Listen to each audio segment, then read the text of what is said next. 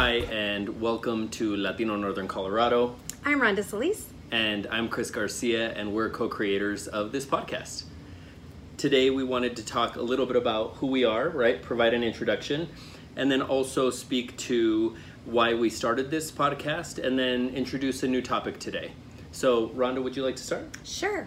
So my name is Rhonda Solis. I have been in Northern Colorado all of my life and have been in Greeley most of that. I graduated from Greeley West High School and also raised my family here. There you go. Raised my family here. I have two kiddos and they are 29 and going to be 26. And we have been part of this community, and tried to engage in this community for a long time. I've worked for small business for 30 years, and I'm currently a manager for a dental practice in Windsor. And I am currently serving my second term in elected office as a school board member of Greeley-Evans District 6. And so my family has been around and involved. My kiddos, my daughter works for a small business here, and then my son also works in education. So, and my husband works for another small business. So we've just kind of been involved in our community for a long time. Awesome. Well, my name is Cristobal Garcia, but you can call me Chris. I was born in Fort Collins, Colorado, but I've lived in Zacatecas in Mexico. I've lived in Nebraska, New Mexico, and Colorado, and I call Colorado home. I've lived in Colorado the longest, and I'm almost a Greeleyite. I'm almost there, I think. It's funny because, I graduated from Colorado State University, and then I also, I got my master's from Colorado State, and I got my undergrad from UNC. But Rhonda and I are both graduates of the Latino Leadership Institute, cohort 2 right here, and Rhonda? 8. 2 is the best, just 8 is. putting that out there. But it was a really great opportunity for us to continue working together and really kind of start this conversation. Rhonda, will you share a little bit about why you wanted to start a podcast? So I had some friends of mine, and we kind of talked about, wouldn't it be amazing to have a talk show here in Colorado, because we don't really have any Latina talk shows. And so we talked about it, but when you kind of do the research and stuff, it's a little expensive. You need sponsors, and usually you have people kind of trying to tell you what to do and what your show is going to be about. So that was kind of just on the back burner. And then podcasts started to become really, really popular. And so I tried to figure out, what kind of podcast would I want to do? Could it be political? Would it be about education? Something that could really go out and teach people about subjects that maybe they don't know about. And then Chris and I, our journeys have kind of intersected here and there throughout the years. And just in doing that and having conversations with Chris, I thought, wow, we could be a really good team. I look at where we are in life and kind of what our experiences have been, our different lenses. I'm a mom, and I've been working all my life. I didn't attend college, and I'm like maybe 8th generation Coloradoan. I am monolingual English, and unfortunately the Spanish language ends with my generation, although I've been trying to work on it. I'm still not there yet though. She understands some. Just like the bad words, that's what I don't understand. But I thought, what a great opportunity for us. I say a lot of bad words. I think that's why she understands me. And he talks with his hands, that kind of helps too. So I thought, what an amazing thing that would be, and kind of brought up the idea to Chris, and we both kind of lit up, and it was like, we're doing this. It was exciting because I had been telling other folks about, I think I want to start a podcast, but I didn't know what it was going to be about. And then you said it, and I was like, oh my God, this is like our opportunity. So I think that I 100% agree. It's a great opportunity for us to share insight from each of our lenses, but also bring other folks in, right? We want to make sure that we have some really exciting guests. Our podcast is going to cover so many different topics, including education, health, government, economics, social issues, and really the entire plethora of what it means to be a Latino in Northern Colorado and how issues impact us. And we're excited to hear from you. We want to know what you want us to talk about, or what kind of guests you'd like us to have in part of our conversation. So we are looking forward to you helping us steer the direction of some of our podcasts. And please know that we are open to all suggestions. We definitely know that these are two different... Except changing the hosts. Exactly, that's not an option. But we're definitely open to different subjects and different ideas on how to move this conversation forward in Northern Colorado. And with that, let's introduce our subject. Sounds good. Yeah? So today we're going to be speaking about an issue that's not often spoken about, but often inquired about. As a Latino, and I believe as a Latina as well, often we're asked, what is the Latino perspective on this? Or what will the Latino community think about this? Or why don't you get the Latino community involved in this? And it's really interesting because so often we're seen as this homogenous blob of people that just kind of all do the same things, all listen to the same music, all eat the same tacos, right? I mean, and honestly, a lot of us do eat the same tacos because they're really good. But we're not just a celebration, we're not just a food, and we're really very diverse, very different groups of people who are all kind of mixed in and connected and called Latinos, even if we are very different. Right. And I think it's really important to recognize, because there are so many different cultures and people coming from different countries, it's even more important for people in our community to reach out and make sure that you're inviting different people to the table. I know a lot of times when I serve on one nonprofit or one board or commission, I'll have another one want me to be on their commission or their board. And I know, Chris, you've done an amazing job of I might not be the person for that, but I know somebody who can do that, or who would be even better at that. And so I think that's one of the great things about you and how you kind of work in our community is so many people, and you're ready to help plug them into situations where you really know that their voice would matter. Well, thank you. First off, that's very honoring. I could say the same about you. I really do agree with that. And I could say that, what I think is the best piece about this is that we both know that we're not the only voice. Correct. Right? And by knowing that and by acknowledging that, I think that you open up so much more space for so many other people by saying, you know what, I don't have a background in working with elderly folks, or, you know what, education is not my main, topic right now. Or, you know what, I know someone who would be great for you because they have a background in welding and they would be really interested in an oil and gas commission or something like that. And so it's really important for us to continue doing those kinds of things. And I think that one of the things that we've talked about, and I hope that you can share a little bit more about this as well, is acknowledging that history. Right. And so one of the things for me in really empowering myself, and I guess I can tell you a little bit about a story of mine. So I've worked for small business. I worked for a female dentist for several years in our community. And at that time, there were only 2 female dentists. It was, a predominantly male industry. So to see women in that was just wow. Not very often that you saw that. So I saw this woman, and she was just so intelligent, so on top of all the different things around dentistry. And I was just in awe. And I think at a young age, I was in my early 20s when I started working for her, I just learned what it was like to be a powerful woman. And I think that was my first thing, was to feel like I was empowered as a female. And then I had a couple of situations happened at my work where one was a man that was getting some dentures, and he was going to be paying cash, and I was up at the front, and I gave him what his total was and expected him to give me the money, and he refused because he was paying with cash and he didn't want to give it to me. And for me, it was a gut punch moment and a realization that not only do I need to feel strong as a woman, but I have got to figure out how to feel strong as a woman with brown skin. And so that's actually what brought me to Hispanic Women at Weld County. I just happened to see Juanita Rocha on there in an interview with a council member who used to have a talk show, and she was talking about it, and I thought, oh my gosh, I need to go there. And so I dragged my best friend with me. We joined the group, and I've been part of the group for over 15 years now, and really, really felt myself blossom. I was surrounded by these women that looked like me, that talked about history, that talked about all these amazing people that came before me, and it really made me understand what it is to be brown, and it's not a box. And there's different stories, and there's different people, and they've done all these things that I've never even heard of before.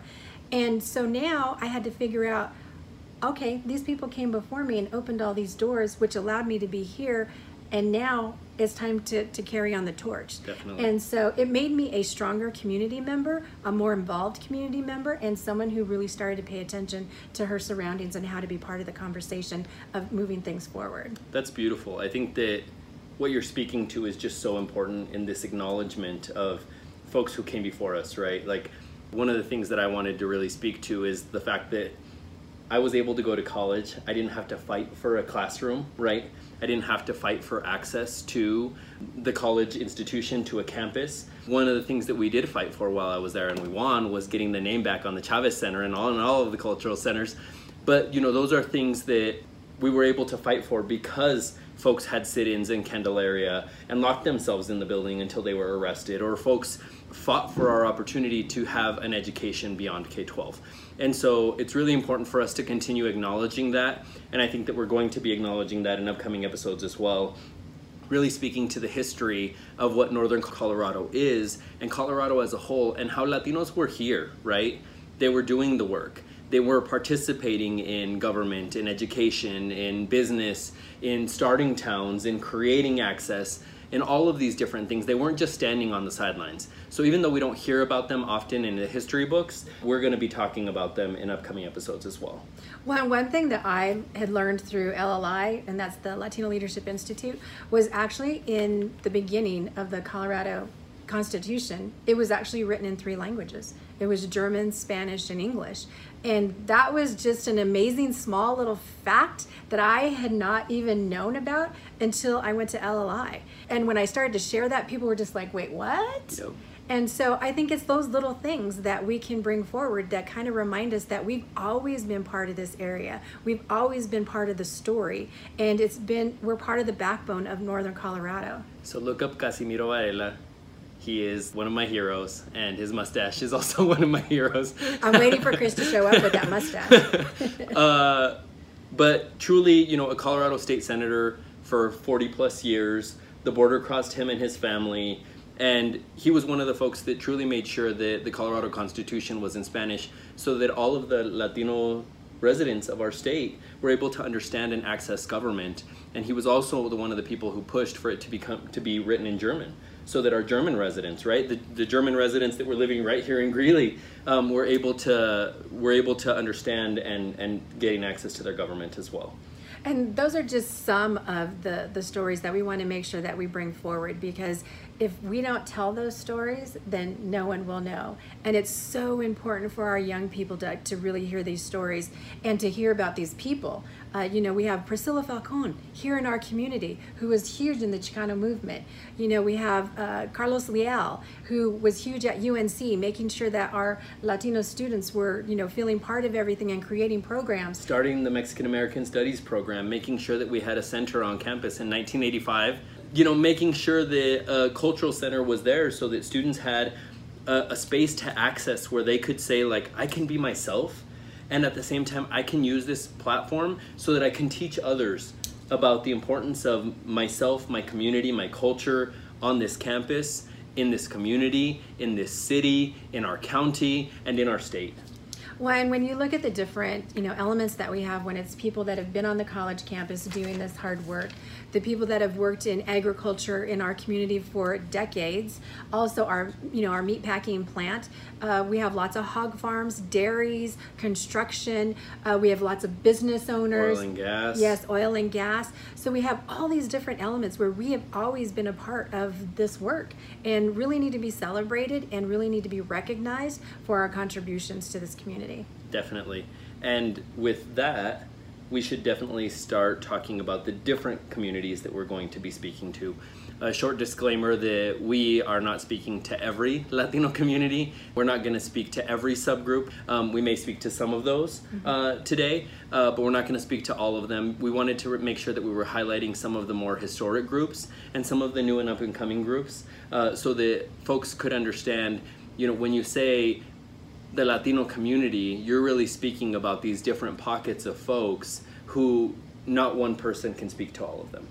Well, and we definitely recognize that that is not our place and that's not what we're here to do. We're not to be the voice of Latinos here in Northern Colorado, but we recognize that this is the tip of the iceberg, and we're hoping to incite others to want to do their own podcast and have these conversations. Or join us on ours. Yeah, that'd be great.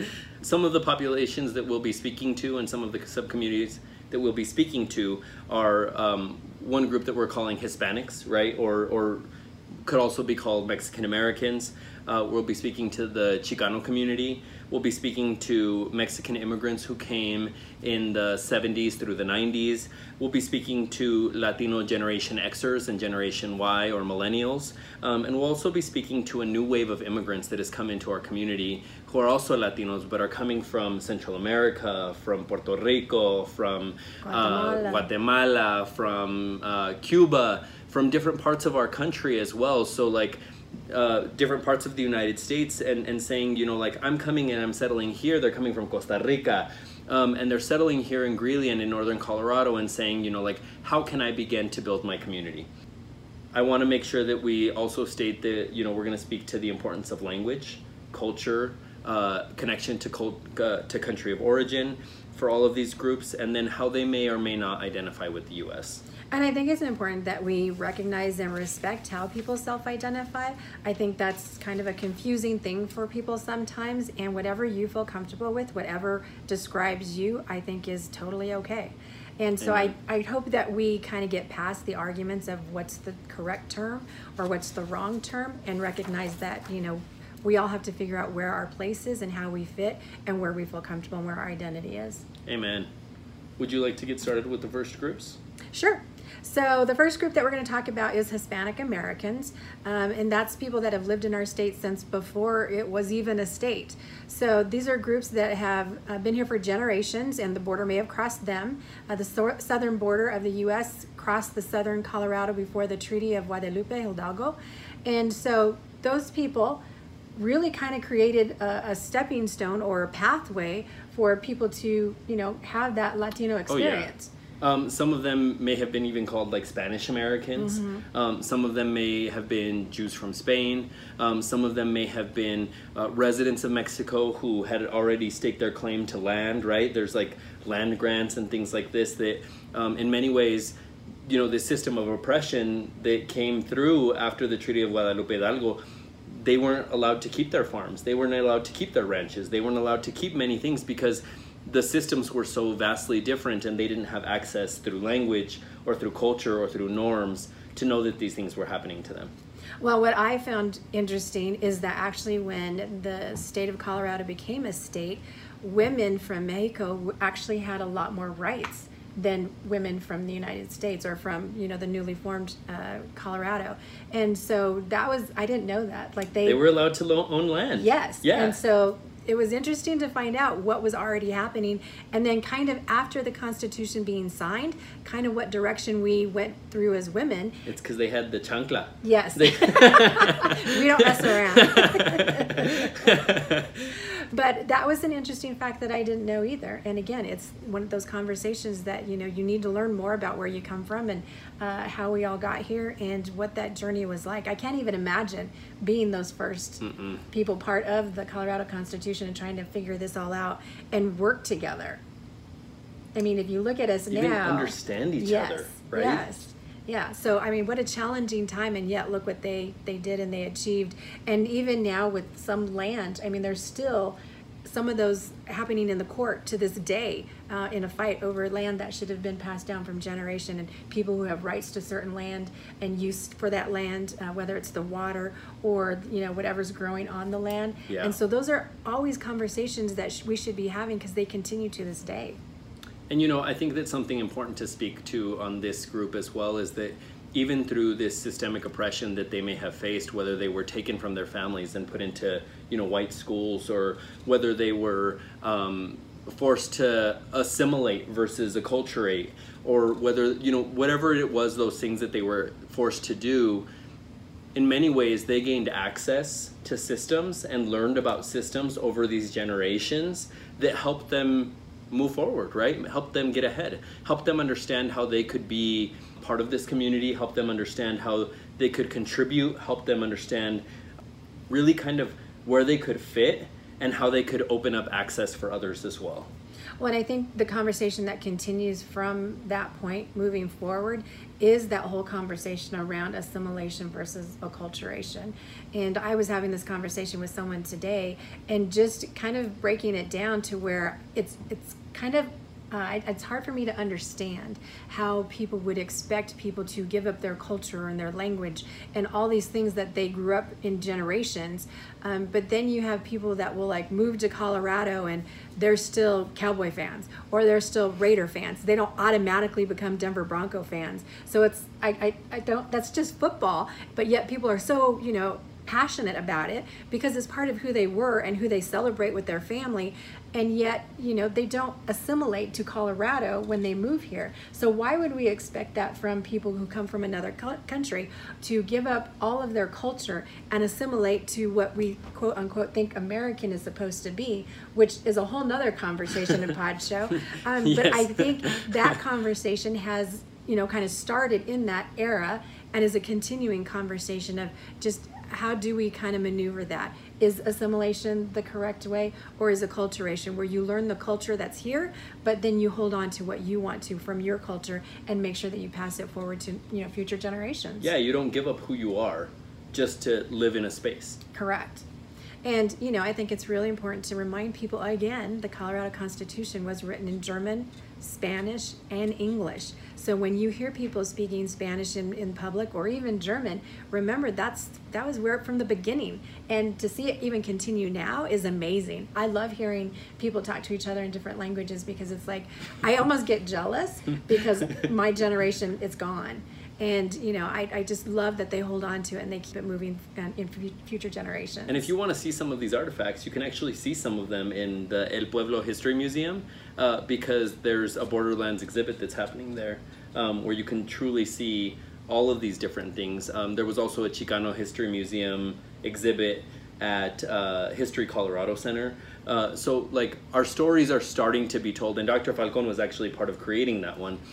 It's just up to us to make sure that they continue to be told and that they're told accurately. Correct, right. And, you know, that's one of the things I've really loved about Dr. Falcon is just her passion to make sure that those stories continue. I mean, she's literally given her life to this work and continues to, and I'm just in awe of people that have that much, you know, sweat, blood, and tears in moving us forward and are literally, you know, the story of, you know, what's happened here in our community. And she's also a mentor to so many. Mm-hmm. She's a grandma to so many. Yes. She's you know, a listening ear, and I think that you've been that to me as well. Oh, thank Not you. A grandma, but yeah, exactly. a listening ear. And I think that it's important for us to, you know, be that as well for each other. You know, be that support and be that person that kind of understands and says, you know, I may not be exactly where you are, but maybe I was there 5 years ago, or maybe I was there 10 years ago, or maybe I haven't been there, but you're teaching me something about our community, and you're helping all of us kind of get through that. Right. And so in going back to our conversation, are you ready to move to the next one? Yeah. All right. So the next one we're going to talk about are Chicanos.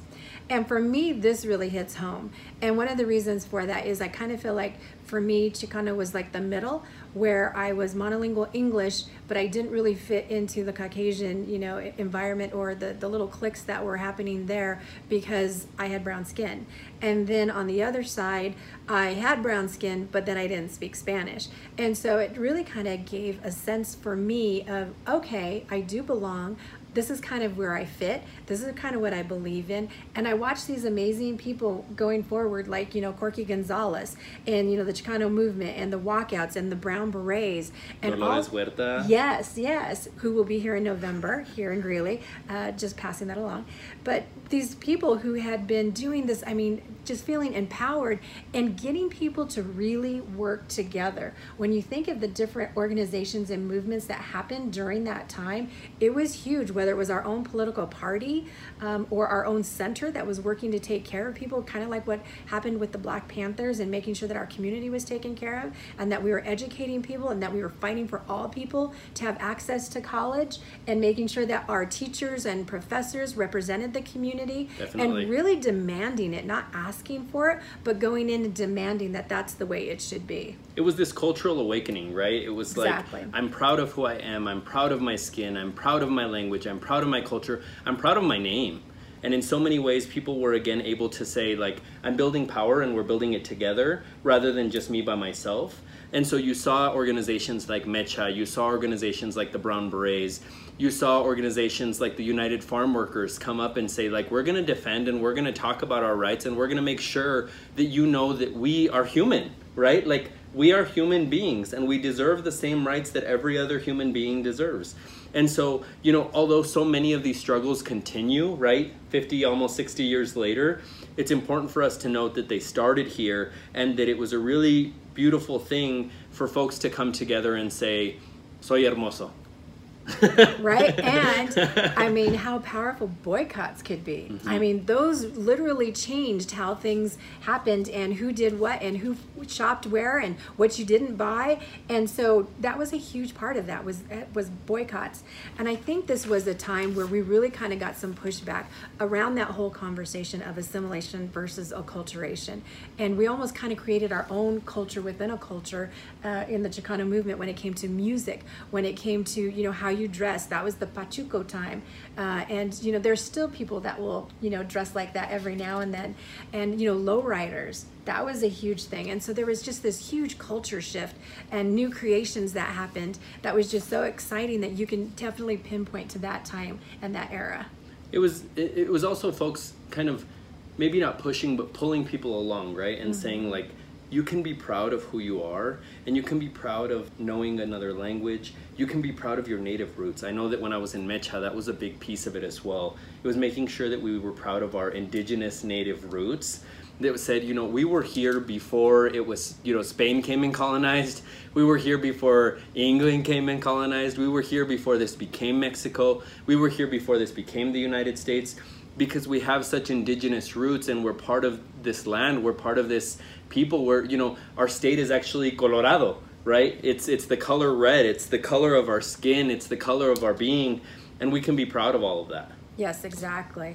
And kind of speaking to that indigenous part, I mean, I think all of these different elements or these sectors that we talk about, you can go back to that. I mean, I remember my grandma making certain concoctions with plants and herbs and even insects sometimes. And that would be our cure for everything. Mm-hmm. You know, if we had this ache or this ailment, she would be putting something together. And I'm sorry. An onion on the bottom of your foot. Yes, or potatoes on your forehead when you had a headache and vinegar. A tomato on your head for your hair to grow. Right. And I'm sorry, but Vicks, yeah, it cures a lot. It does. I still am addicted to Vicks. So does Sprite. But it's funny how these little remedies, you know, are really indigenous in how they start. Yep. And now you see even people in other cultures going back to this and learning these holistic ways and learning more about herbs and different things that you put together to cure things and not always depending on medicine. And so there's this shift that's happening, but we've been a part of it all this time. We already know. Yeah, we already know. You're lucky we're sharing. In speaking about shifts, are you ready for us to talk about the next group? Yep. Yeah? Okay, this is your group. The next group is the 70s through 90s Mexican immigrants. And I'm really excited to speak about this group because one of my parents was in this group. My dad came to the United States when he was 14. It was 1972, and he was an undocumented immigrant, but he came to the United States because he wanted a better life. One of his brothers was living in Fort Collins. Another one of his sisters was living in Torrington, Wyoming, which is where the Wyoming and Nebraska comes from, because then we moved to Scotts Bluff and all that other stuff. But, these were like some routes that had been taken by folks in his family and friends of family that brought him to Colorado. He came to Colorado, he started growing up, he played soccer here, brought some culture here. He worked in the meatpacking plant for a little while. He's worked in construction. He's worked in oil and gas. A lot of these blue collar jobs that a lot of folks say they're not really taking them, right? And so somebody needs to come in and fill those jobs, and that's what folks like my dad were doing in the 70s through the 90s. And so they were building this, but they also came because they wanted a better life for themselves and a better life for their potential families. My dad met my mom at Island Grove Park. She is from Johnstown. She's born in Denver. But they met in Island Grove Park, and he kicked the soccer ball over to them while they were cruising. 2 weeks later, they ran away together. and they've been married for the last however many years, since 1979. So, oh my gosh, 40 years. Wow. I see a movie. And so, This could so be yeah, a movie. Love in Greeley. Right? Yeah. But, you know, this group of people come into the United States even through challenges, right? Right. So I think one of the misnomers is that everyone that came to the United States wanted to be a citizen of the United States, and that's not correct. We had a lot of people who came here that worked seasonally, who would work for the same, farmer or the same, area of land, and came back time after time after time. And they would go take that money that they made, they would take it back to their country, they would invest it in their country. I know that a lot of people in Mexico always talk about owning a ranch, owning some land, and that's a big thing down there, and being able to pass that on generation to generation. Amen. So for a long time that was how things worked. What ended up changing that was not the migration situation, but actually policy here in the United States. We as Americans changed legislation that made it more difficult for these people to go back and forth across the border, and working for that same person that they had worked for and established a relationship and a lot of trust. I mean, you had people here who were farmers that had been in farming for generations. Yep. And found this person that they actually trusted their whole farming industry in their hands, and a crew that they would be put together. And so they had this rapport, and it happened systematically every year. It was just like clockwork. And then we go and change things. And so then this farmer can't get that same worker sometimes. Yep. Or sometimes that worker can't work for the same farmer. And so what ended up happening is that worker ended up staying. And after they've been here for so long, they brought their family. And that's how a lot of things changed for people, and not going back to their country of origin and spending that money back there. And then you talk about how the United States has actually kind of intervened in other countries, where whether it's been Mexico, where we've closed down small businesses and opened up our own big corporations, and so that kind of impacted their economy and how things ran down there also. And or even through debt, right? There's so much that happened in the 90s, in the 80s, that forced Mexico to devalue its currency because of things like NAFTA, right? Right. And so they had to devalue their currency in order to play in these big player games. And when they did that, not only did they impact their economy, but they impact the livelihood of so many different folks. And so now it's like, well, I can't make it in my home country. I can't make it the way that I used to. And, I remember this farmer, because we were relational people, right? Right. I remember this farmer that I used to work for, and I just gave him a call, and he said that I can be over there and I have my job. And so, you know what? I'm going to go over there and I'm going to work there. And then, you know what? I'm going to meet a woman, and 2 weeks later I might marry her, And you might and have a maybe. But, these folks also came to the United States for this American dream. And we keep talking about how American dream is so different for everyone, and what American means can be different for everyone as well. But these folks wanted a better life. They wanted their kids to have an education. They wanted their kids not to have to work as hard as they did. And I think that that's a little bit of all of these groups, right? Right. And that push-pull of, what we have here that creates the situations that happened, and how much, power and legislation and changing that kind of stuff changes those situations. One of the biggest things that I think we need to recognize as people of color is to stop blaming one another, because you cannot blame those with no power and no money. What really has changed the immigration process has been us here. Whether it's our drug consumption here, and that's that push-pull again, and just needing workers, and Americans not filling those jobs, which we definitely had a rude awakening when we had our raid here. Yeah. That kind of put a lot of those myths to rest, that that stuff's not true. And so we need to figure out how to be more supportive of one another, regardless of what era you were from or your family was from, and how newly arrived you are, or how long you've been here in Colorado. We need to make sure that we remember we were not too far from that, and we're not that far away from that. And that if we're really going to talk about immigration, then we need to talk about what we have changed policy-wise, and what we have done in other countries to make people want to or need to actually flee here. And so that's another important conversation for a podcast, I think. Definitely.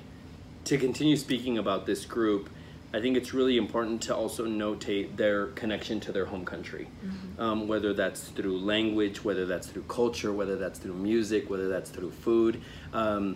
I was lucky enough to have a little bit of all of that, right? And it's because it's beautiful, right? Like, we're beautiful people, and it's really important for us to have that pride for our culture, for our food, for our names, for our traditions, for our values. These groups were also traditionally very Catholic, right? And so they had these Catholic roots and these Catholic systems, but they really had no knowledge of American systems. And so what's really interesting, and it's going to be kind of my tie-in into the next group, is that so many times they didn't have access to these systems because they didn't speak the language. And so they relied on their children, right? They relied on their children to be the folks who translated for them. They relied on their children to be the folks who filled out forms and documents for them. They relied on their children in so many different ways because they were these cultural navigators that were both from here and from there. So the next generation that we wanted to talk about was Generation X and millennial Latinas, Latinos, Latinx communities, because we wanted to talk about, number one, these are the children of those immigrants, right? These are those folks. This is where I feel like I fit in the most. And it's because, like, I grew up learning about these systems, and in part I feel super lucky because my mom is from the United States, and so she had a lot of access to these systems as well. When my tias came over from Mexico, she was the one in the human services line with them, helping navigate that situation and helping them understand, you know, what type of assistance they could have access to, or how they could find a job, right? Helping them find those jobs or find those networks so that they could do that. And I think that there were a lot of folks that also did those things. And I want to acknowledge those folks because I think that that's a lot of work, being those cultural navigators and really kind of stepping up so that the rest of the community has access. One big thing about this group is that they grew up many times in both cultures, whether that was a Chicano culture and American, or Hispanic culture and an American culture. And I'm going to change that word. I'm going to say a U.S. culture, because America is the entire two continents. Or whether that was a Mexican culture and an American or U.S. culture as well. I feel blessed because I lived on both sides of the border and I speak both English and Spanish. And so I say, soy de aquí y de allá. I'm from here and from there. Because I feel like I am very American, and at the same time I feel like I am very Mexican. And it's really cool because I can be both, and I'm not ashamed of being both. And I'm actually excited that I can be both, and I can explain and I can engage and I can interact with both in ways that I feel like many of these other generations didn't have the access to. Well, what's interesting is I feel as though, I mean, you look at my mom's generation, and there was a time that, you know, people were actually getting hit in schools for speaking Spanish. And I look at, you know, you and all the different doors that this has opened up for you. And it's been interesting because for me, when growing up, yeah, I didn't speak Spanish, and it wasn't something that was pushed for me to do. And my grandparents, you know, tried really hard, even with their limited education, to make sure that we were, you know, speaking English and doing as well in school as we could. And so it just wasn't a big thing for me. And then the transition happened with my kids, and my daughter was so angry at me because we don't speak Spanish. And she had all these friends that were speaking Spanish, and now it's okay for you to speak Spanish in schools. Well, and that's still another issue. Yeah, it's kind of. But she was just so jealous of these girls that spoke Spanish, and was just so sad that we lost it. And that wasn't even a thought of mine at the time growing up. And now I look back and I wish I would have worked harder to keep that going. And you know, one thing that you bring up that I think is really important is that there are actually companies or organizations or even government institutions that are hiring folks specifically for this multilingualness, right? Whether it's English and Spanish or Somali or, you know, whatever other language that you can speak. And in many times, they're actually paying these folks more. When I wonder, you know, kind of the discussion around how Colorado started, you know, it started with this constitution in 3 different languages, and how we ended up where we are. Yeah. You know, because I think about before the raid, and there was still so much, you know, anger about having to have things in English and Spanish, or press this number for Spanish, and that just seemed to be a topic that came up a lot. And then the raid happened, and now when you look at it, we have over 100 different languages in our school district. So we went from having 2 and people complaining to now we have over 100. Now, I love the diversity. I love the different cultures and stuff that we have in Greeley. It's just interesting how we got there. Yeah. It was literally on hate, and now we have this whole different community, and there are some haters now that find a new thing to kind of hate on when it comes to a lot of our Muslim community members, and that's a whole nother conversation.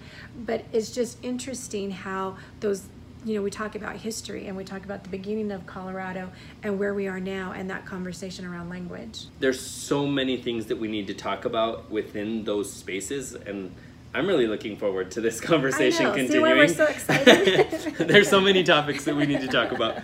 But I think, in returning to this group, I think that something that's great about them is that they grew up in these systems that, Chicanos fought against, that Hispanics had to assimilate to, that their immigrant parents may not have understood completely.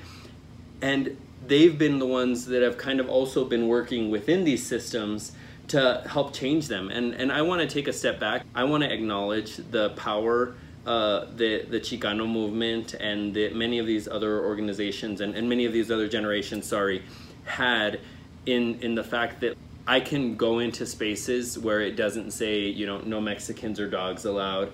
It may be a thought in someone's head, but it's not not outside on their business. And so I recognize and I acknowledge the power that went into all of those things so that I could have the access that I have today. And I think that it's important for us to notice that, but also important for us to know the struggle, right? That there's still those gut punch moments that Rhonda talked about a little bit earlier during our show, in that like sometimes you're doing the work and you're like, yes, I'm a big part of this community, I'm a part of this, and it's like, go back to where you came from, or you're not from here, or you get the question, where do you come from? And it's like, Fort Collins? No, but like, where do you come from? Or how are you so tan and yes. It's not summer yet? Or, oh my gosh, you're so articulate. Or your skin. I've seen skin like that. I've seen someone, and they're from this one country. Is that where you're from? No. Or, in speaking to the next group, go back to Mexico, right? This next group that we're going to talk about is this new wave of immigrants, right? This new wave of community that's coming that is not from Mexico. I was actually reading a Pew Research article yesterday on Hispanics and Hispanic Americans.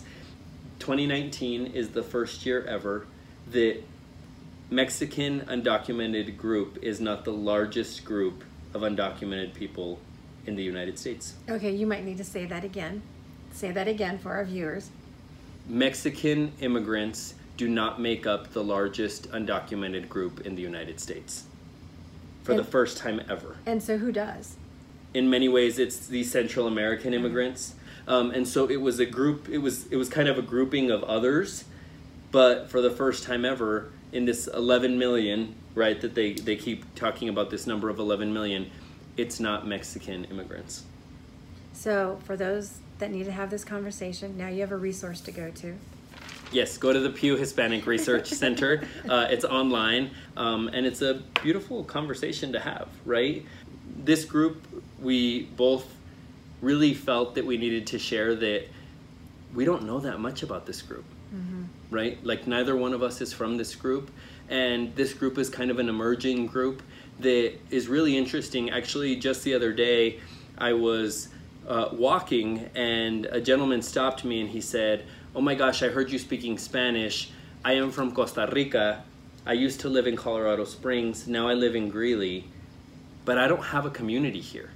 And I'm not Mexican, so I don't super identify with that group. And I just want to know, do you know folks who are Costa Rican that live in Greeley?" And I had to take a step back, and maybe it's my own bias of being Mexican and liking rancheras and eating tacos and being very, very connected to my family. And to people who are like me, that I said, you know what, I don't know. I don't believe that I know folks who are Costa Rican who live in our community, but I do know folks who are from Costa Rica that live in Longmont or Boulder or Denver and let me reach out to them, and maybe they have access to a community that I don't have access to yet, and let's build that community together. Well, and we have that family center through the district, and I think, you know, if you want to find families, you go where the kiddos are, and so I think that would be another, you know, place to send him to, and see if maybe he can connect with some people and maybe even become part of the family center. I think it's a great way to share cultures and share information and share resources, and so I think that's a great place to start. The Immigrant and Refugee Center might be a good one too. One other piece about this group is that we don't understand the struggle, right? It's a different struggle. It's a new struggle. There is no country close to them that is their country. They don't have family that's close. And their culture is slightly different, right? And so it's important for us to look at all of those things and really understand that we may be slightly different, but that doesn't make us separate, right? How can we work together and how can we build together? Because we have the same brown skin, and whether you're from Guatemala, Costa Rica, Honduras, Mexico, Puerto Rico, Cuba, wherever you're from, Colombia, the larger they see us as the same people. Well, and, you know, going through the same struggles in one generation or another of your own family. Yes. And I think that's one thing that we really have to recognize is that, you know, we have to figure out how to work better together, and that there are lots of people that would love for us to be at one another and for us to do this, you know, fighting at the lower levels, and while they're making big decisions at the top. When in all reality, we need to band together and make sure that things are working for all people. And we can't pick one specific group that should be okay to be here, and then another group, it was okay when my family immigrated here. Because if you really, really look back, if assimilation was the key, if that's how this was founded, then we would all be speaking native languages, which we're not. So let's go ahead and get rid of that. That's not what this has been about. That's not who the United States has been about, and that's not how it was created. So let's go ahead and let that go. That can't be part of the conversation when it's never been actually how we have been here. And that's been with every group from the inception of the beginning of the United States. So I think it's really important for us to be clear on that and realistic about that and honest about that when we have these conversations. I know that sometimes even within my family, people were pitted against one another, kind of like that conversation of who was newly arrived.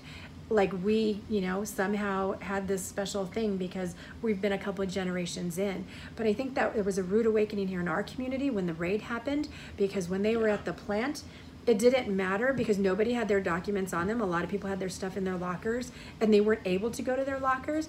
And so you had brown skin. So this tied you into everyone. And I think that was hard for some people to you know, kind of, they thought they were, you know, safe. They thought they had been part of this community and that, you know, nothing was going to affect them. And it was wrong. But if you were brown, you were taken. Exactly. Or at least put to one side of the factory while they kind of sifted through things. And we see that even now, citizens being deported.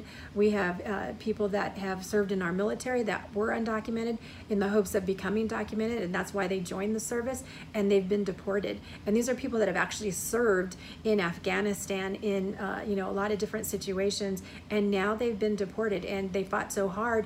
And we have Americans that haven't always served. I haven't served in the military, and yet we have these people who are willing to give up their lives to become a citizen here, and then yet they get deported. Because they have a love for this country too, right? And I think that goes back to the conversation about American being so different for every single one of us. I wanted to make sure that we, again, shared that we did not touch on every identity in our community. This was merely tapping the surface, and this was an opportunity for us to really just kind of share a few of the larger groups in our community so that folks knew that when they said, what does the Latino community think about this? Or we need a Latino perspective, that a Latino perspective is not enough, that there are multiple Latino perspectives, and that you need to do the work and you need to take the time, and it needs to be part of the process. It can't be an add-on. It needs to be part of the process to say that this nearly 40% of our population here in Northern Colorado of Latinos is here. We want to work. We want to engage. We want to be part of this conversation. let us do that. And my advice to community is that if you really want to change what's happening in your organization or what's happening on your boards or your commissions, you have really got to be conscious of where you're missing the mark. And once you are conscious, then you have to be intentional in the work in changing how you do things. And that's how you're going to get change. That's how you're going to get a board or a commission that's really reflective of your community. And it can't be the same person that serves on all these different things just so you can check a box that yeah, I have somebody of color on my board. That's not enough. And so no more of this being the token brown person on the board. It's really your responsibility to this community and the makeup of this community to reach out to different regions and different sectors of our community and make sure that their voices are at the table. You know, during my experience on Leadership Northern Colorado, we were at an oil and gas company's headquarters, and it was really interesting because when you look at the population that's working in oil and gas, it is heavily Latino, right? This is a job that so many folks can kind of work into and find their way into the middle class or the upper lower classes. You know, they can buy their first home. They can buy their pinches trocononas that they like, those big trucks that everybody seems to love. They can do these things that help them build a better life for themselves and for their families. And yet when we were there, I saw no brown faces. And so I brought it up. I said, you talk about building this campaign around oil and gas and the good that it does in our community, but where are all the brown faces? I know that they're working here. I just haven't seen them at all today. And I said, it's really important for us to be represented. And then I said, and it's important for us to also do good work. So instead of maybe managing a campaign, do something that's powerful and important to our community. Build sidewalks, make sure that we're lighting the future for our community. Doing these things so that we're building on the successes of our community while really highlighting the people who have been part of that work. Well, and that it feels definitely authentic. And that it's not just trying to, again, check a box, but that you really are engaging communities and you're really asking them to be part of the conversation and at the table. And in the same, respective conversation that we're having, we as people of color need to step out. Sometimes it's a little uncomfortable being that one person in the room raising those concerns. You kind of get labeled as an unsafe, Latino, but I'm okay with it. But I think it's really important that we do step up and we do, have these conversations and we do make sure that we talk to people and hold them accountable to making sure that our community is reflective in all the different aspects that we see, like the police department, the fire department, all of those things. That's the right thing to do, and it's our responsibility to make sure that that goes forward. Agreed. Well, on that note, I want to make sure that we kind of sum up some of the points that we brought up during this conversation, is that there is not only one group. So one Latino voice does not represent us all. We want to continue growing and continue this conversation. And we also want to make sure that we're giving props to those who were here before us, right? So making sure that we're giving props to organizations like KUVO or Tigre Colorado, who has been here and has been a part of this community for so long. But also, again, Al Frente de la Lucha, and many of those folks who have been part of building this space so that we have an opportunity to do something like this podcast. Right. And, thank you for not only doing that work, but making sure that you tell those stories, because that's really the difference, is when you hear those stories, that you really educate people on what the real history here is. And, that's kind of what we want to do. We want to make sure that we continue those stories and make sure that people feel proud of being here and the work that's been done here. I think that's, we all kind of go through an identity crisis on trying to find our way. And I think these conversations definitely at least help. I 100% agree. On that note, I want to share that for our next show, we'll be talking a little bit about the creators. Yes. So the people that have been around doing this hard work for years and are still here. They're still here doing that work. We were not on the historic sidelines. We're not on the sidelines now. We're part of building our community, and we've been part of building our community. And there's so many places within education, within business, within agriculture, within all of these different industries where we've been here and we've been part of it.